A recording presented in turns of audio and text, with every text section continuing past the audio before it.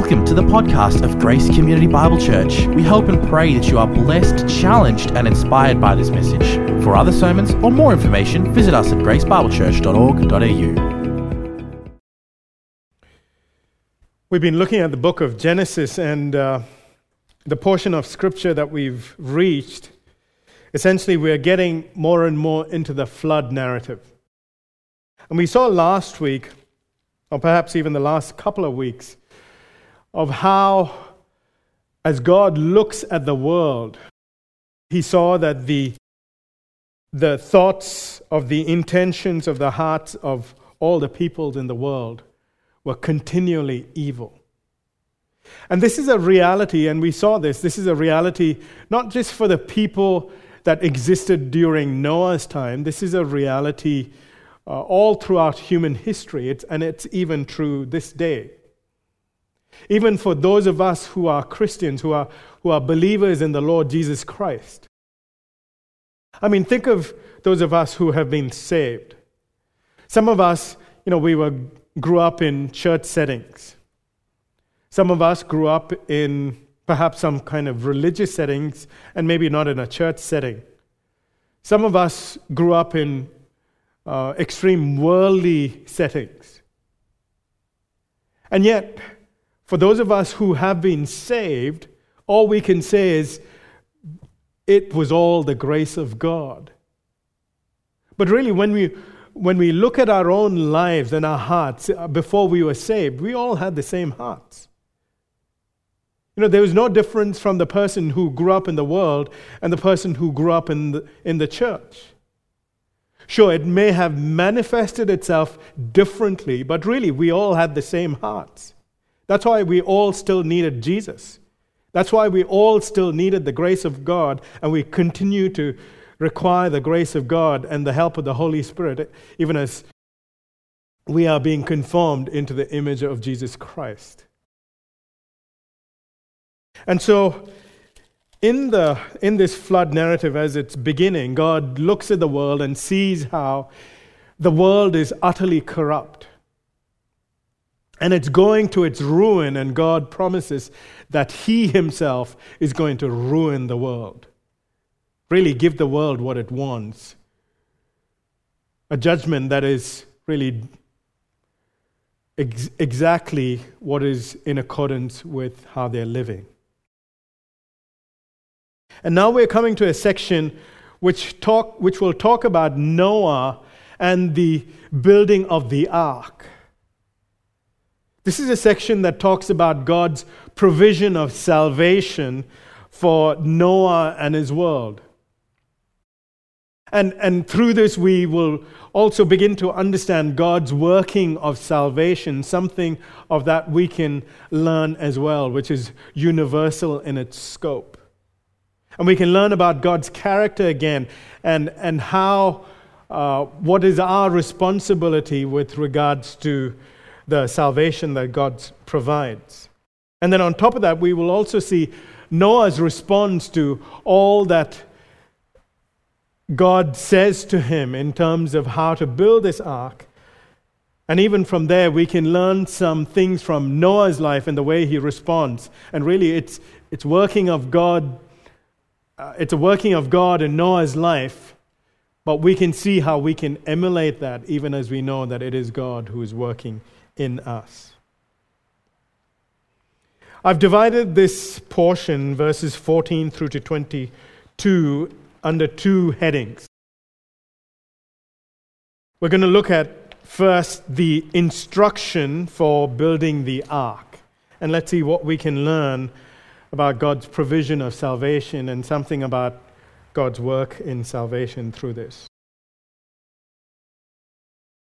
It says there in verse 14, "Make yourself an ark of gopher wood, make rooms in the ark, and cover it inside and out with pitch." Remember, just in the verse before, in verse 13, we saw this last week, of how God came to Noah and explicitly tells Noah how he's going to end all flesh. That God has determined to ruin all flesh. God has put this in place already. No one can stop it. Satan cannot stop it. Man cannot stop it. No one can undo what God has determined to do. Everyone is going to return to dust because of their sin. God says, this is what is going to happen to Noah. And so in light of that, in light of the fact that God is going to destroy everything on the earth, God now gives instructions to Noah to build an ark. Really an ark of salvation. In verse 14 it says there, make yourself an ark. And this term ark is really the same word that's used in Exodus chapter 2 and verse 3, that's used of baby Moses as he's put in a basket of reeds. That term there that's translated as basket, that is the very same term that is used here to translate as the ark. And so this word ark, it really just means a box or a chest. It's a type of vessel that floats on water without any reference to its size. And when you think of the two accounts, the rescue of baby Moses and the rescue of Noah, there's actually quite a bit of similarity.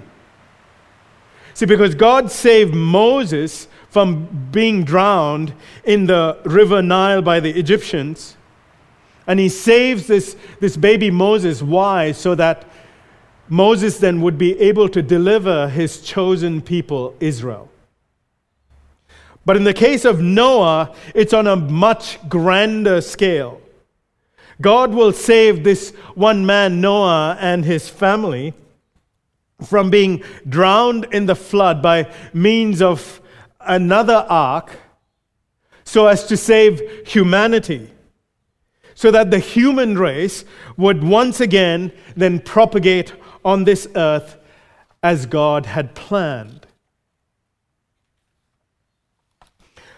So unlike the word ark that was used for Moses, which was just a tiny basket, the ark that is used here for Noah is a massive vessel that is meant to float on water, and we'll see how massive it is as we get into the descriptions of this ark. Really, in the case of Noah, this ark was going to be something of a cargo ship kind of thing. And it says there that this ark or this vessel was going to be made with wood, gopher wood. Now, we don't know exactly what this gopher wood is, but what is clear is that this wood, whatever kind of wood it was a hardy wood. A substance that was strong enough that would not rot when it was exposed to the elements of the floodwaters for about a year.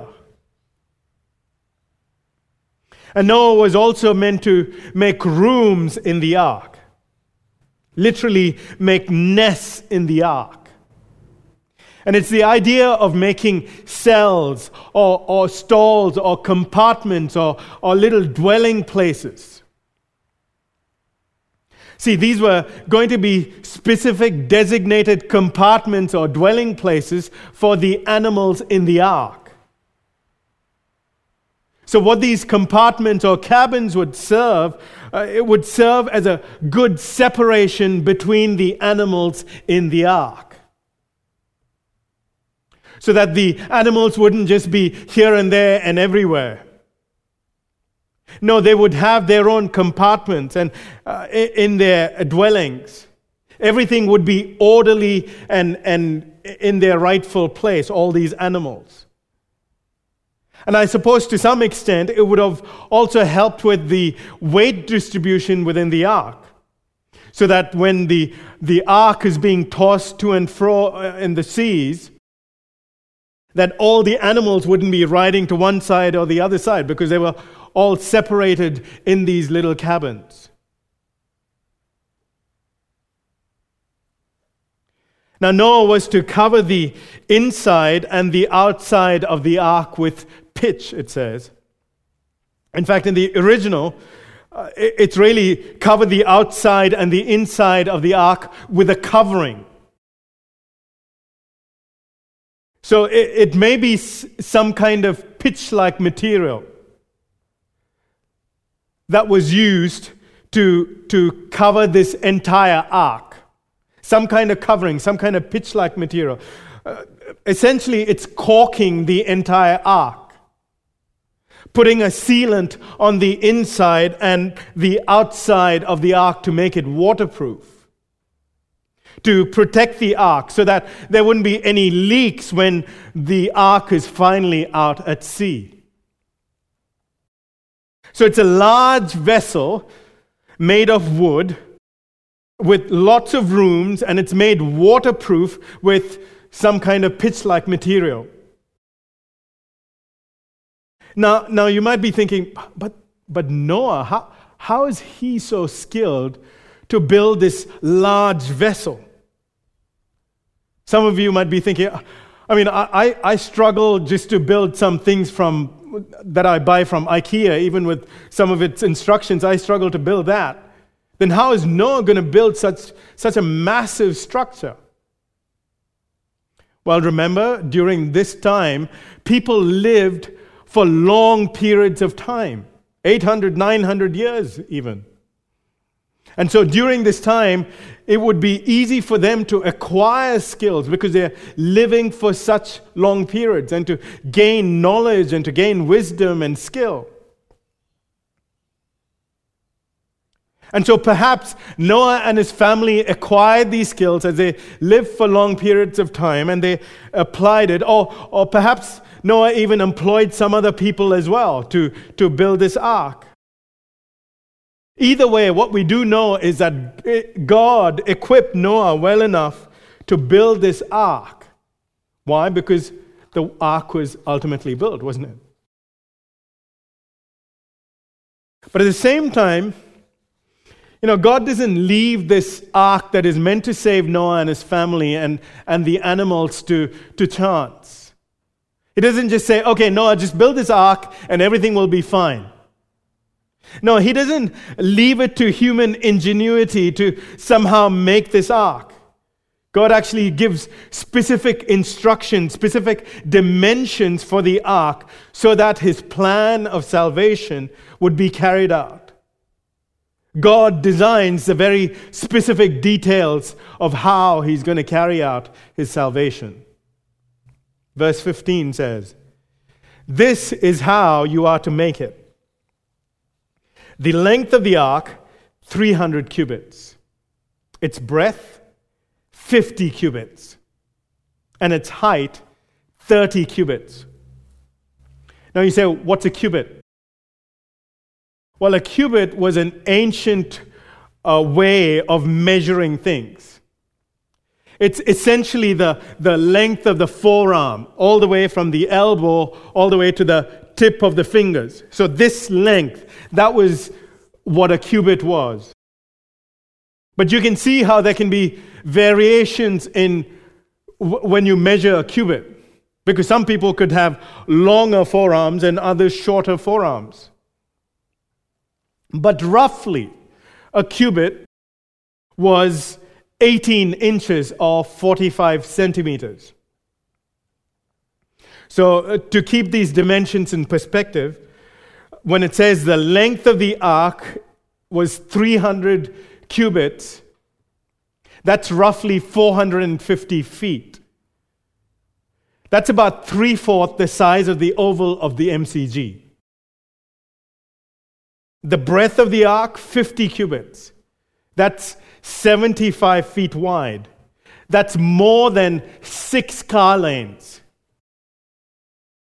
And the height of this ark, 30 cubits. That's 45 feet high. That's roughly about 3 stories high. So you can imagine the length of this big vessel, it's about 3/4 the oval of the MCG. About more than 6 lanes car lanes. That's how wide this thing is going to be. And it's about 3 stories high. Now, I was trying to figure out, why is this detail given?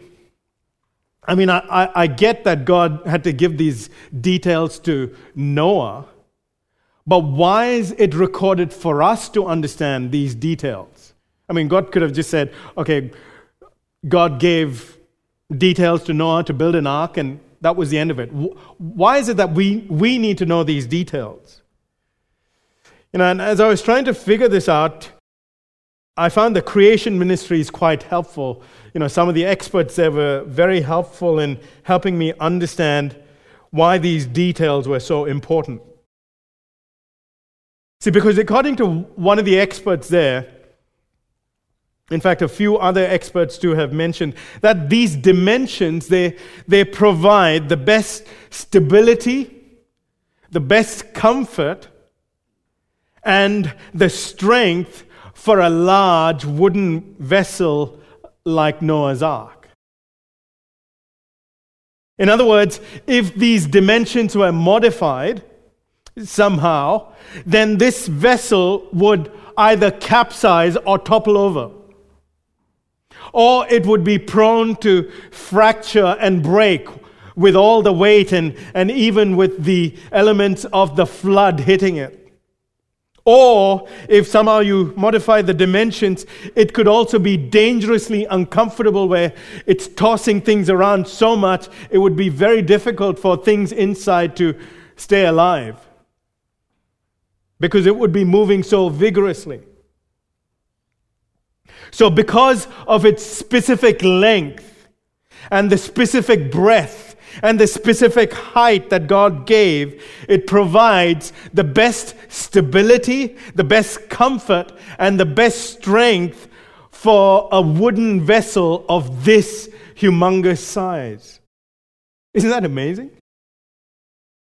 I mean, God provides the exact measurements for this cargo ship of sorts so that it would never topple over, so that it would never break in the seas, and so that it would be a comfortable ride. Some liberals would look at this account of Noah and the ark and the flood, and they would say, oh, you know what, this is not really it's not a real account. It's just a story. It's just a myth. It's just a legend. And what they do is they point to some of the ancient Near Eastern legends. Ancient cultures perhaps around the time of Noah or perhaps even after the time of Noah. And they would look to that and say, look, all these ancient cultures, they all have this legend and myth about a flood story and how there was a man who was preserved in some sort of ark-like thing. In fact, one such legend is the Mesopotamian flood narrative, the Babylonian flood narrative called the Epic of Gilgamesh. And the funny thing is, according to this Babylonian legend, the ark was this massive structure, but it was a perfect cube, having the exact same measurements, even though it was a gigantic figure. And really, when you work that out, that kind of cube structure would never survive a global flood because it would easily break. It could easily be toppled over. And it would be extremely uncomfortable too. There's no way that kind of structure would have survived a flood. And so the thing that we can tell such liberals, those who say that, Noah's ark and his story and the flood, and that's all just a legend or just a story, what we can conclude from these specific details is that really those stories in the ancient Near Eastern cultures, they're merely perversions of the actual event of Noah and the ark and the flood. That's the original story. And as it went on through different cultures, I guess you could think of it as Chinese whispers. It got perverted more and more, and different forms of that story originated. And the fact that these dimensions of the ark provide this large vessel to survive the flood shows that this wasn't something that was made up.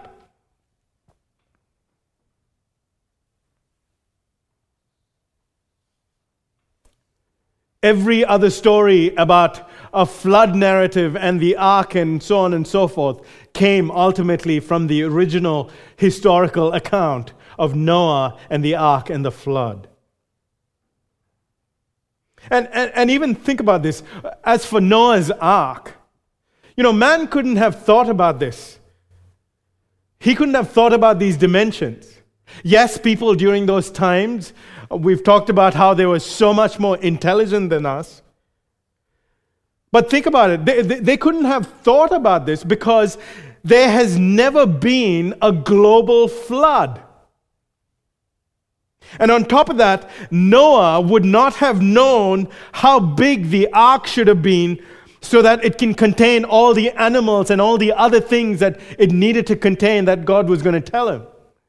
Noah would have never known that. Only God knew. God knew all along that he would bring about a global flood, and he knew all along how big and how wide and how tall this vessel, this ark needed to be to accommodate everything that God was going to put in there finally, so that it wouldn't capsize, so that it would still be stable, so that it wouldn't break as the floodwaters would come and hit this vessel. And really, I think it even shows the accuracy and the inerrancy of the Bible. That this indeed is the inspired word of God, which contains no errors whatsoever. That there is not a single thing in the Bible which is just fake stories that are somehow showing itself to be actual accounts. No, this is God's word, and it is recording what actually happened in history, because only God could have given these specific dimensions of the ark so that the ark could survive this global flood and it would not be destroyed.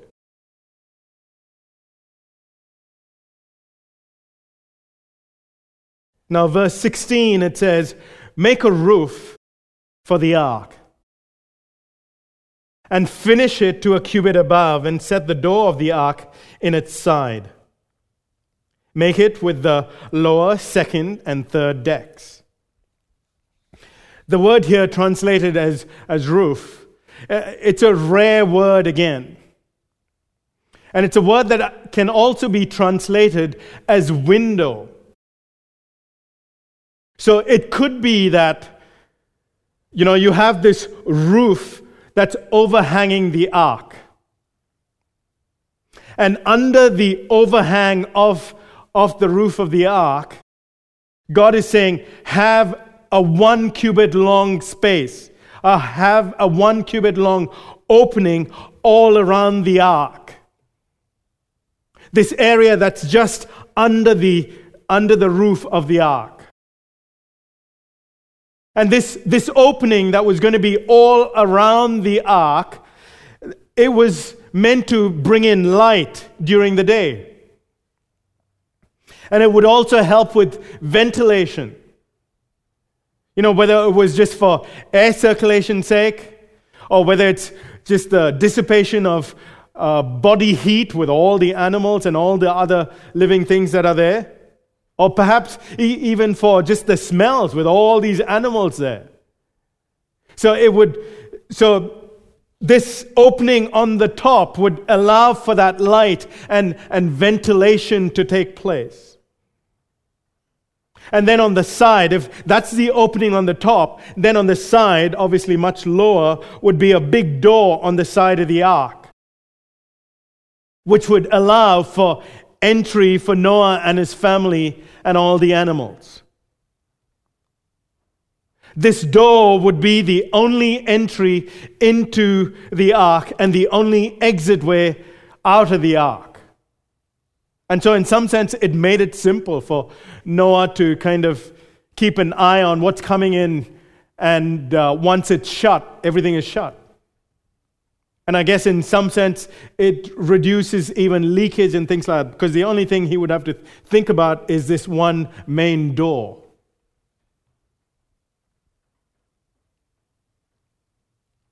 So there's an opening on top for ventilation, for light. There's an opening or a door on the side, a big door for entry and exit. Just one door.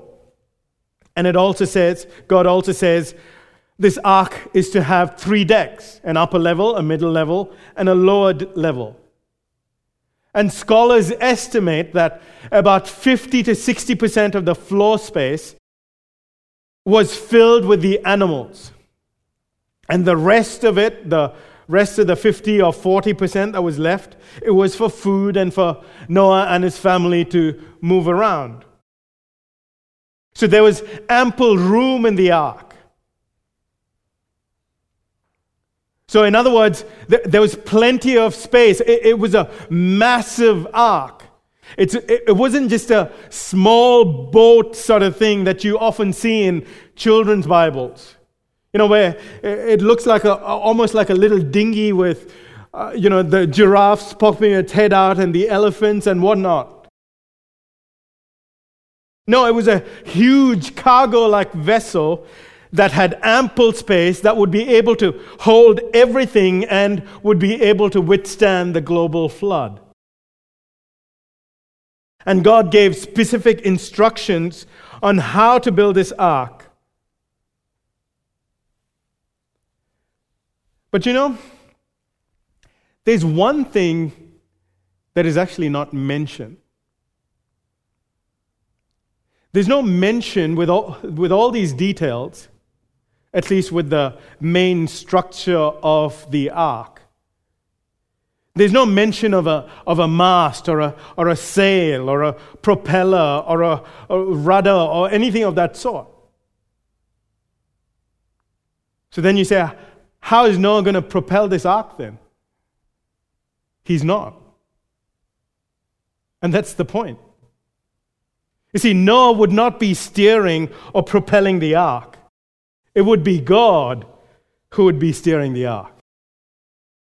See, if Noah was going to survive this flood, it would be entirely because of God's protective grace. Right from beginning all the way to the end, it was all of God and His grace.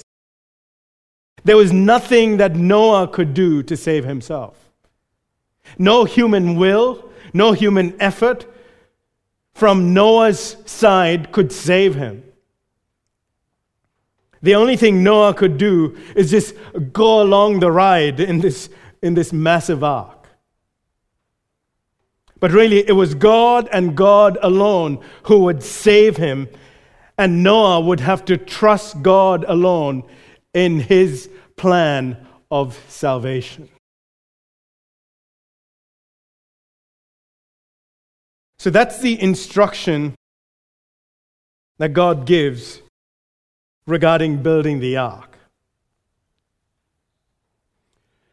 Now, up until now, Noah had only been told that God would destroy the earth because of sin. But God hadn't told Noah how He was going to bring about this judgment. And also, God hadn't specifically told Noah why Noah needed to build this massive ark. And so now we come to our second heading, the reason for building the ark, and that's in verses 17 to 22. Look at verse 17.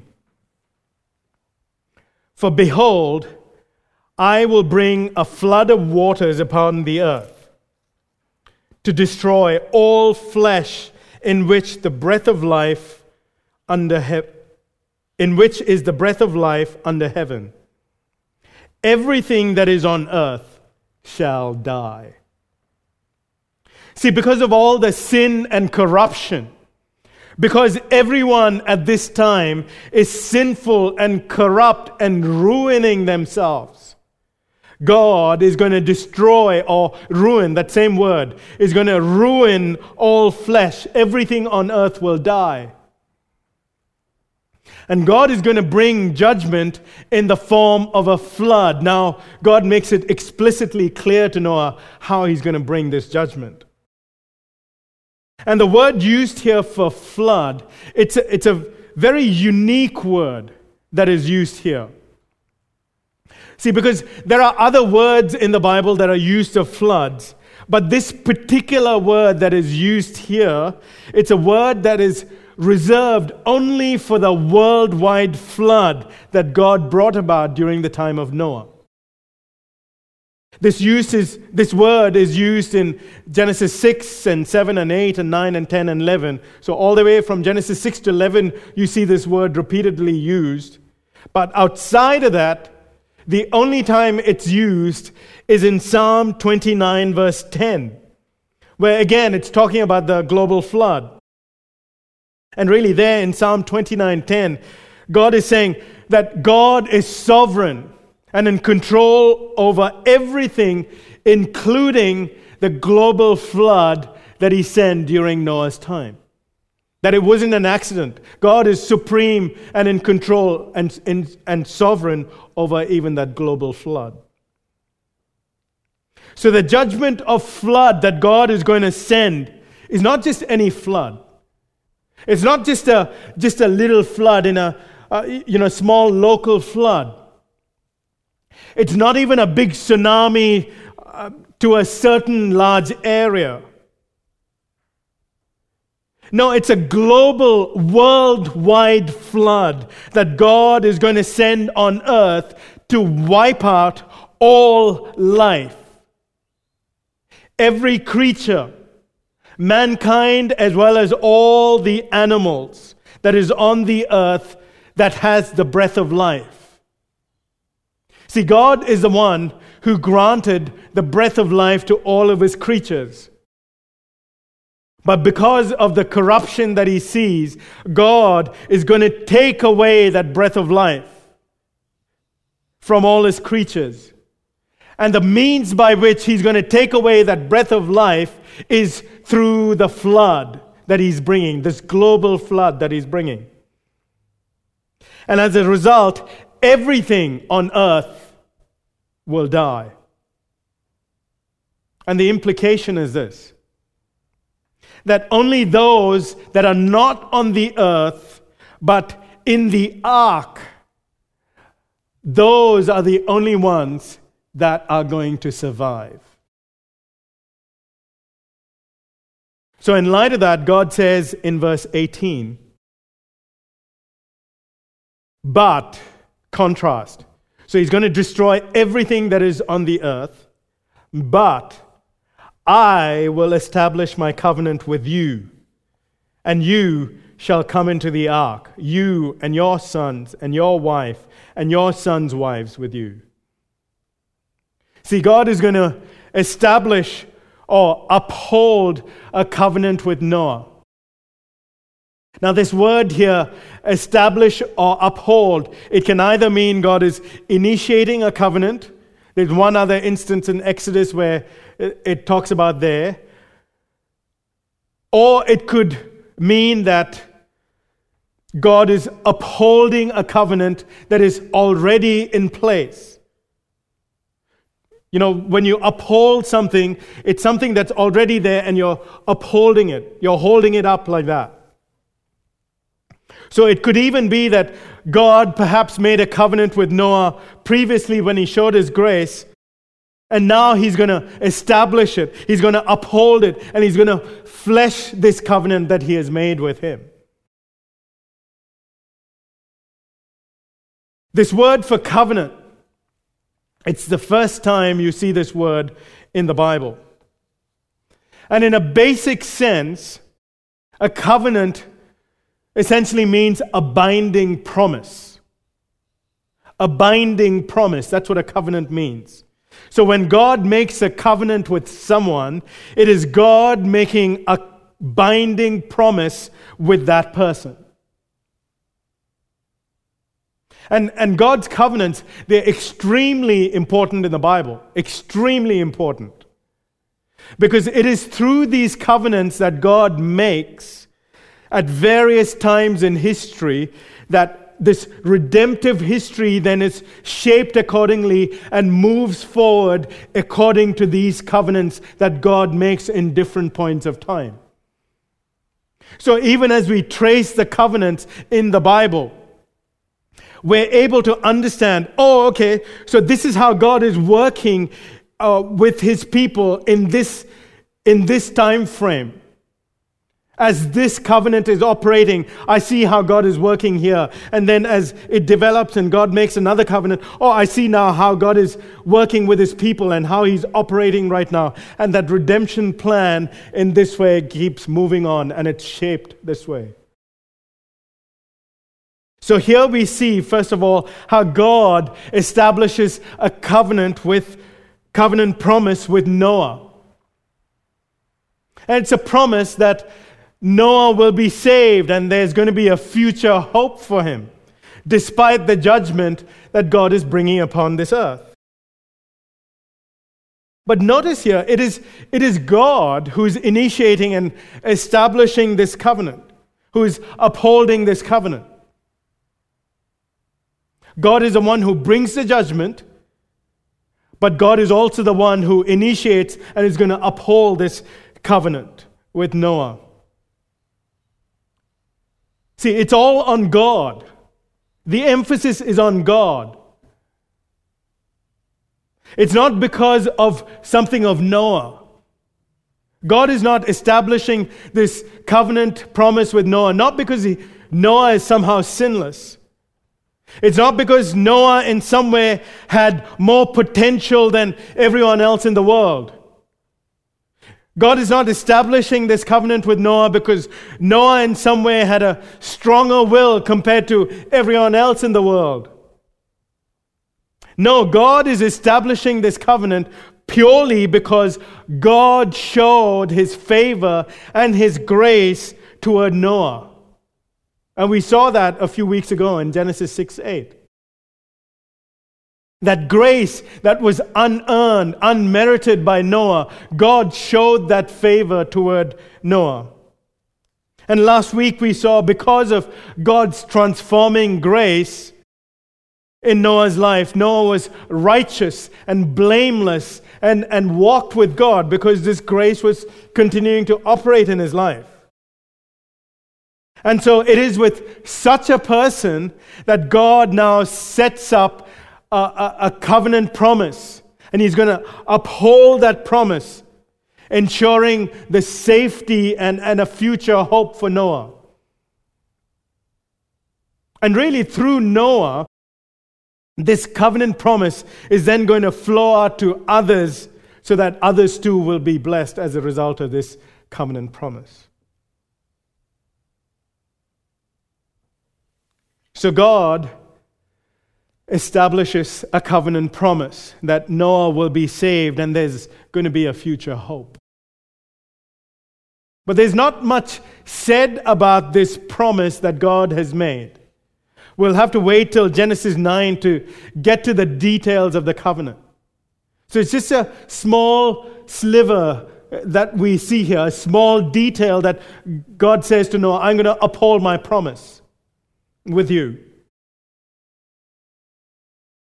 And in light of this covenant promise with Noah, God says there are now specific people who are going to be saved from the judgment of the flood.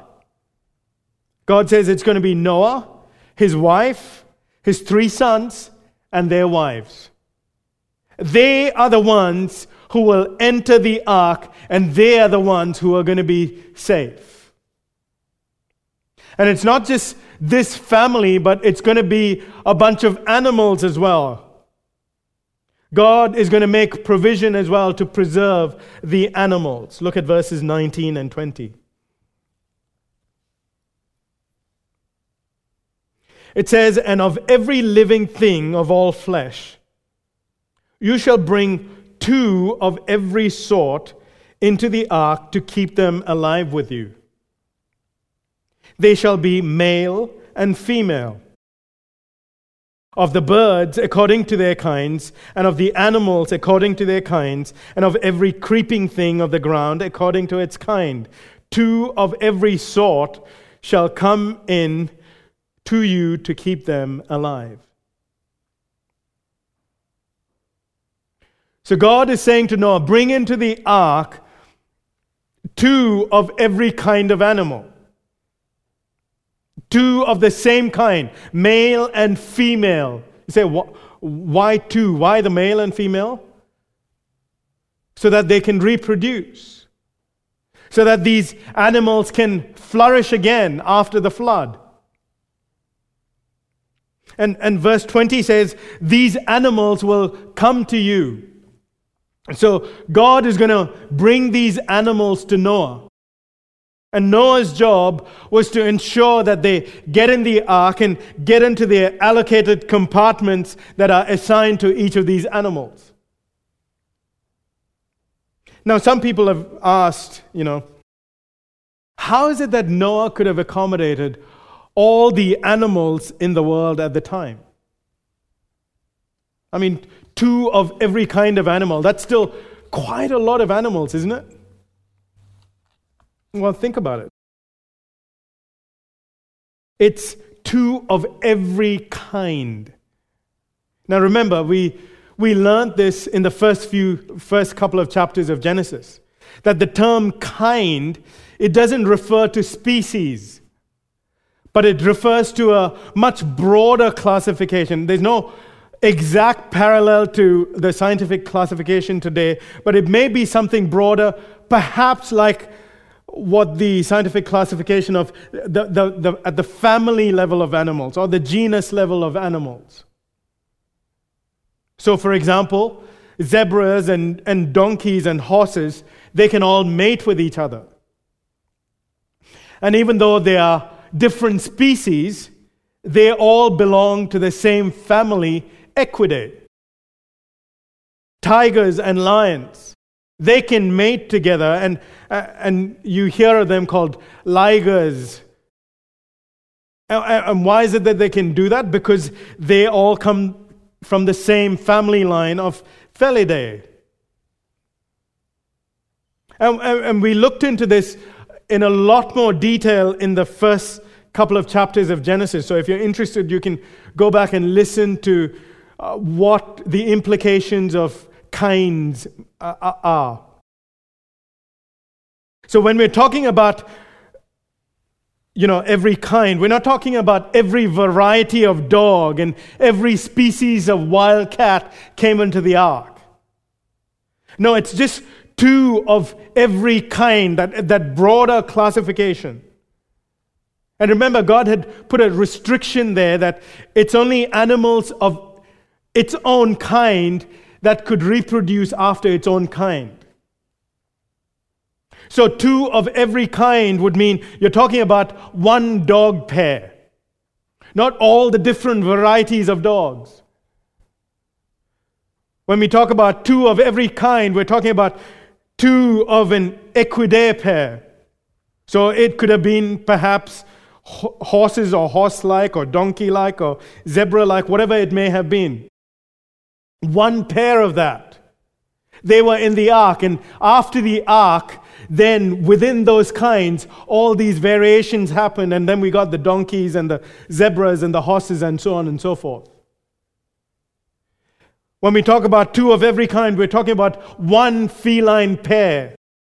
And then from there, the rest of the wildcat species came about. And all the other species and the variations in the animals that we see now came about, each according to its kind. Not as a result of mixing of kinds and somehow different kinds came about. No, God had put a limitation, but each came according to its kind, and we see the variations of it right now. And so scholars estimate, therefore, in the ark, we're not talking about millions of animals, as we say, 2, as the Bible says, 2 according to its kind. Scholars estimate the maximum would have been up to 75,000 animals. But even that, they say it's the very maximum. More likely, it would have been a much, much smaller number. So 2 of every kind of animal would enter the ark.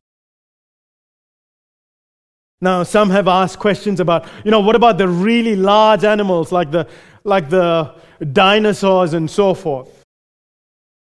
Well, again, some scholars have suggested that, perhaps it was the young ones. I mean, why not, right? You have all these young ones, all these small little animals coming in, the hatchlings and so on and so forth.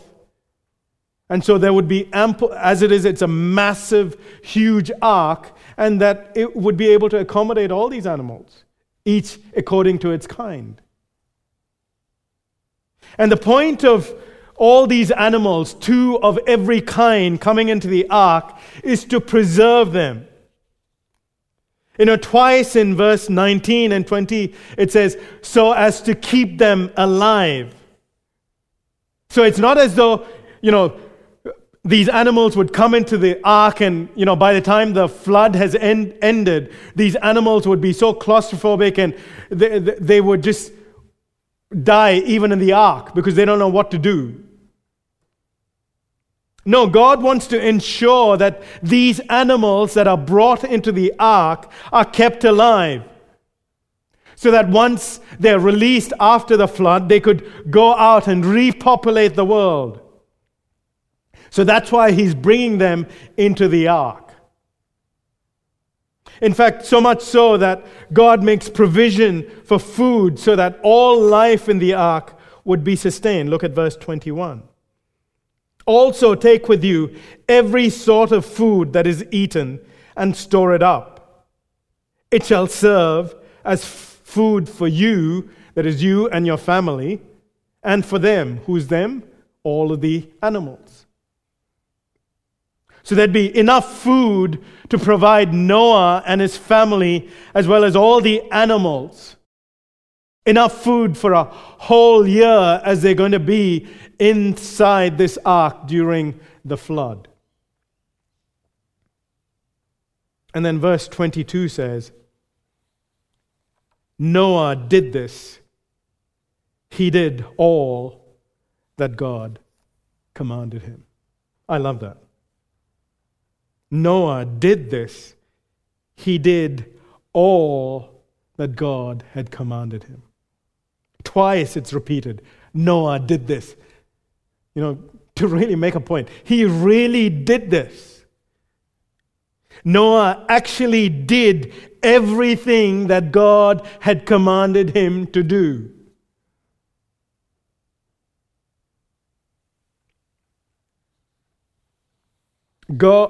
Noah, his obedience, and in doing all of these things, I want you to just think about it. This is not talking about just, a day here, a day there. It's not even talking about months. We're talking about years. See, because this ark building project would have taken years to build. Remember, a few weeks ago, we looked at the fact that God had given 120 years for his spirit to thrive before he would send the flood. 120 years more of God's grace and patience, where God's Spirit would warn mankind of coming judgment, to turn away from their sin and to turn to God, whether it's through Methuselah or through Noah himself. And sometime during this period, during this 120-year period that God had given, Noah was given instruction to build this ark. And this wouldn't have been an easy task. I mean, think of the number of years that it would have taken to build a massive ark. The number of trees that would have been chopped. Imagine every day Noah is waking up and he's like, okay, going out, chop another tree. Going up, chopping another tree, and the next day, and the next day, and the next day, and the next day, and the next day, and the next day. And then it's not just chopping of the trees, then it's having to then shape these trees in a way that will make up this ark according to the specifications that God gave, so that it would all interlock and it would all be, tight. And then the amount of pitch that he would have to collect to cover this entire ark, both on the inside and the outside. The amount of labor that would have gone into to create all the compartments and the decks and the opening on top and the doors and everything else that was needed, the amount of energy and time that was required. And even all the food that would need to be gathered so that they could survive for a whole year, and all the animals too. Day after day, this would have been heavy, hard work. And even think of the world at this time. I mean, the world around him, we know that was exceedingly evil and corrupt, and they were forming unions with demons, and they had no regard for God, no regard for righteous living, each living according to their own way. And violence and rape and debauchery and lawlessness of every kind was rampant. So Noah, as he's building this massive structure, he would have faced so much of mockery and opposition of sorts as he's building this thing. The whole time, Noah being faithful, telling everyone around, no, judgment is coming. God is going to send a flood. And this is how you can be saved. Turn from God. Trust in God's word. Don't trust your own heart. Don't live in your sin.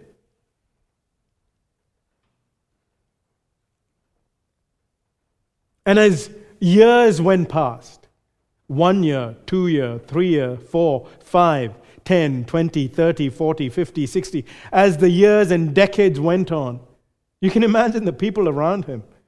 Even, not just opposing him and mocking himself, but even to each other, as they would probably be saying, oh, look at Noah there. He's been at this for years, for decades. He says he's trusting God. And he's building this thing. I don't even know what he's worried about. I mean, right in the middle of this dry land, he's building this massive structure. What a fool, they would say.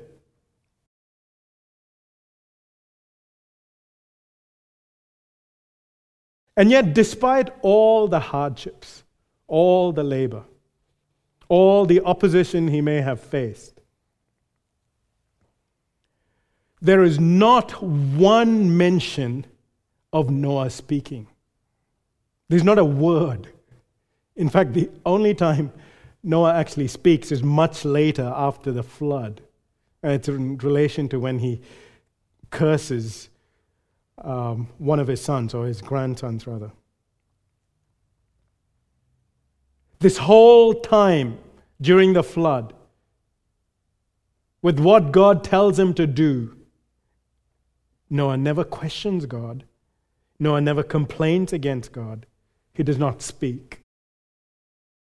He simply does all that God commanded him, even though it was difficult and even though it took so many years. In fact, even in Genesis 7 and Genesis 7:5 and Genesis 7:9 and then again in Genesis 7:16, it keeps repeating that Noah obeyed all that God had commanded him. He was fully obedient to God.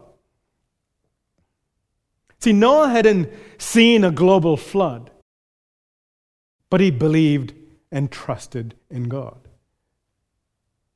He had never seen an ark so big before, but he trusted God, and he made it anyway, despite all the opposition he may have faced and all the hard work. He still made it anyway because he trusted God. And he trusted that God would keep him safe in this very ark that God had asked him to build. Really, what this is, it's a life of faith that Noah is displaying. Hebrews 11:7, part of morning reading this today. Hebrews 11:7 says this: by faith, Noah, being warned by God concerning events as yet unseen, in reverent fear, constructed an ark for the saving of his household. By this, he condemned the world and became an heir of the righteousness that comes by faith. See, Noah trusted God in what he had told him. He trusted God in something that he had never before seen. He just implicitly trusted God's word. And it wasn't like Noah had lots of details about this either, even with regards to God's covenant promise. Remember, all God says is, I will establish my covenant with you. Okay, God has promised something to me. That's all he knows. There's not much detail given beside that. And yet, Noah takes God at his word and implicitly trusts and obeys God. Why? Because he knows the character of God. Because he is a person who knows God intimately. He knows his character well. This is a person who understands the goodness of God and the holiness of God and the righteousness of God. This is a person who understands that God is always good and right, and therefore he does always what is good and right. This is a person who understands he is a sinner that is dependent on God and he cannot do anything to save himself. And so he depends on God. And he trusts God and obeys him in all that he does.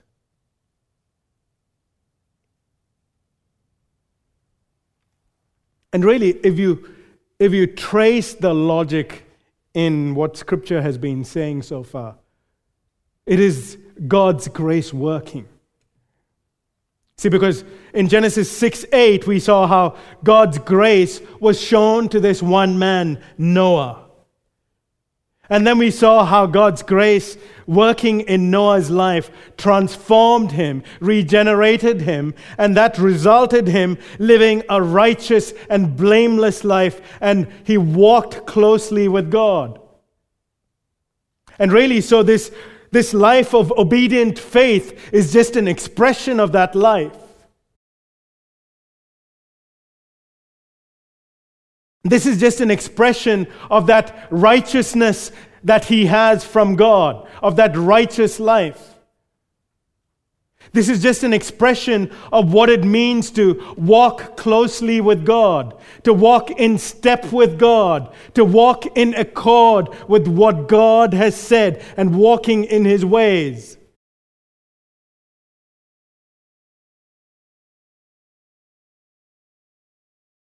This is a person who has experienced the grace of God.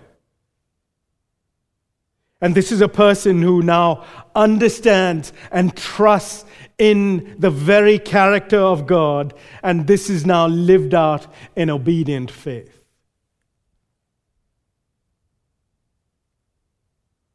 What a marvelous testimony of God's grace is Noah and his life. You know, we live in a postmodern world where truth is relative, where people will say, oh, there's no absolute truth. And so therefore we do not live by absolute truth. And so then the logic goes, So what do we live by if we don't live by absolute truth? It's whatever I think is true, or whatever I feel is true. And it's sad because this kind of thinking pervades even the church culture as well. Even Christians sometimes tend to wrongly think this way. Where they say, I want to feel something about God. I want to experience something about God. Then perhaps I will obey God and obey His word. And yet nowhere in the Bible will you find that. We're never called to obey God only if we experience something or only if we feel like it. You will not find that anywhere in Scripture. No, we are called to live by faith in God, trusting in His character and His word and what He says. And that's the only way that we can experience the blessed life, that life that God intended for us, that joyous life. Only as we trust Him and in His word and live according to that can we have that wonderful life that God has planned for us. If we don't live according to God's word, simply just relying on our feelings and whatever we think is true, that is the path of destruction. That is the path of ruin.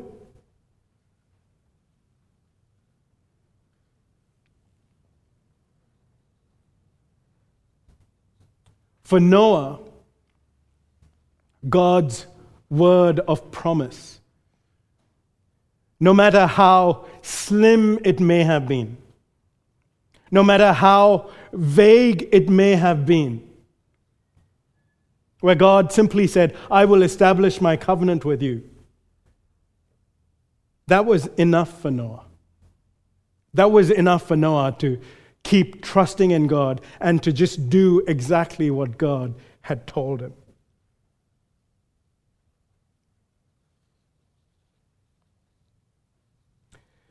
You know, 1 Peter 3,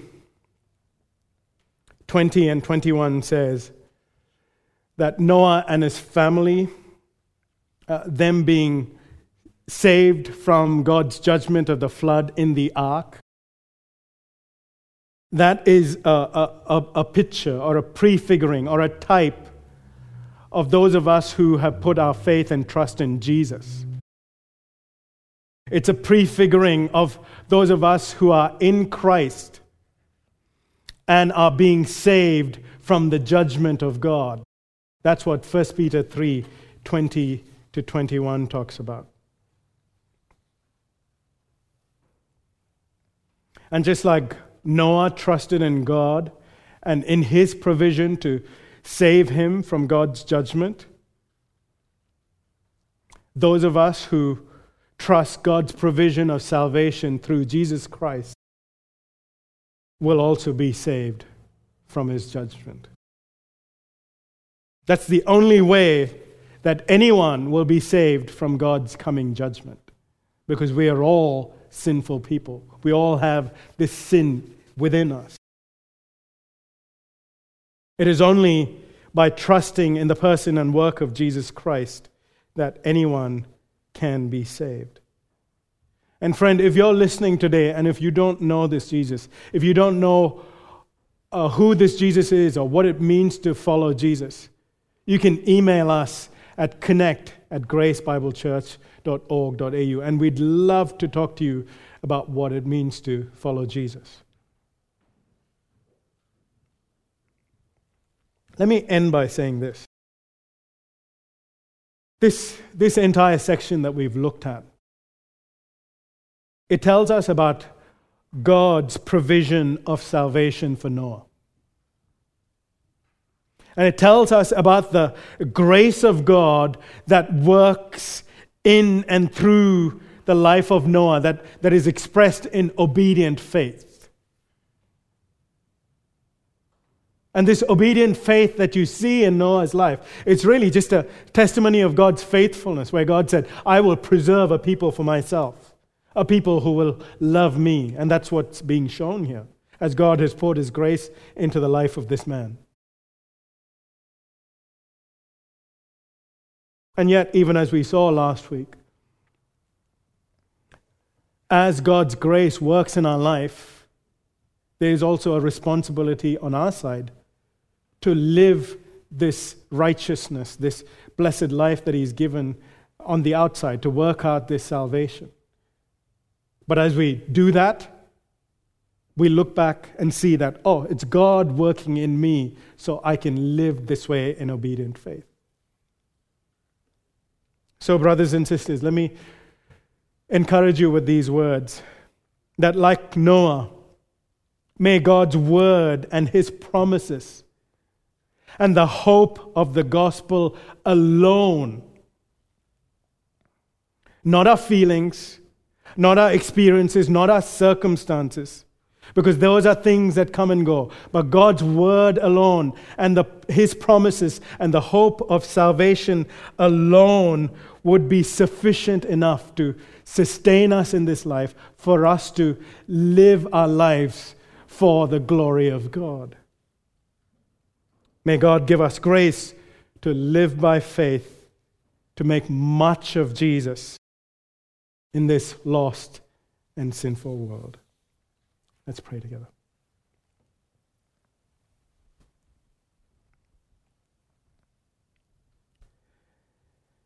Father, we thank you for your provision of salvation, and even as we look at how you provided for the salvation of Noah and his family and all the animals, we see how it was all of your grace from beginning to end. It was your plan. You designed it, the ark, and everything that was needed to ensure that they would survive. And that is exactly what happened. And yet, Father, we see in the life of Noah also a life of obedient faith. While on the one side it is Noah's effort, on the other side we know that it was your grace that was poured out into his life. Oh, Father, that you would work in and through us so that we would then live our lives in obedient faith, and you get the glory and we are blessed by this. Why do you bless us this way, Lord? We know that, again, this is not because of ourselves, but because of you and because of your grace. And so, Father, we pray that by your grace, we would continue to live out this obedient faith, trusting in Jesus and making much of Him all the days of our life. And we pray all this in His name. Amen.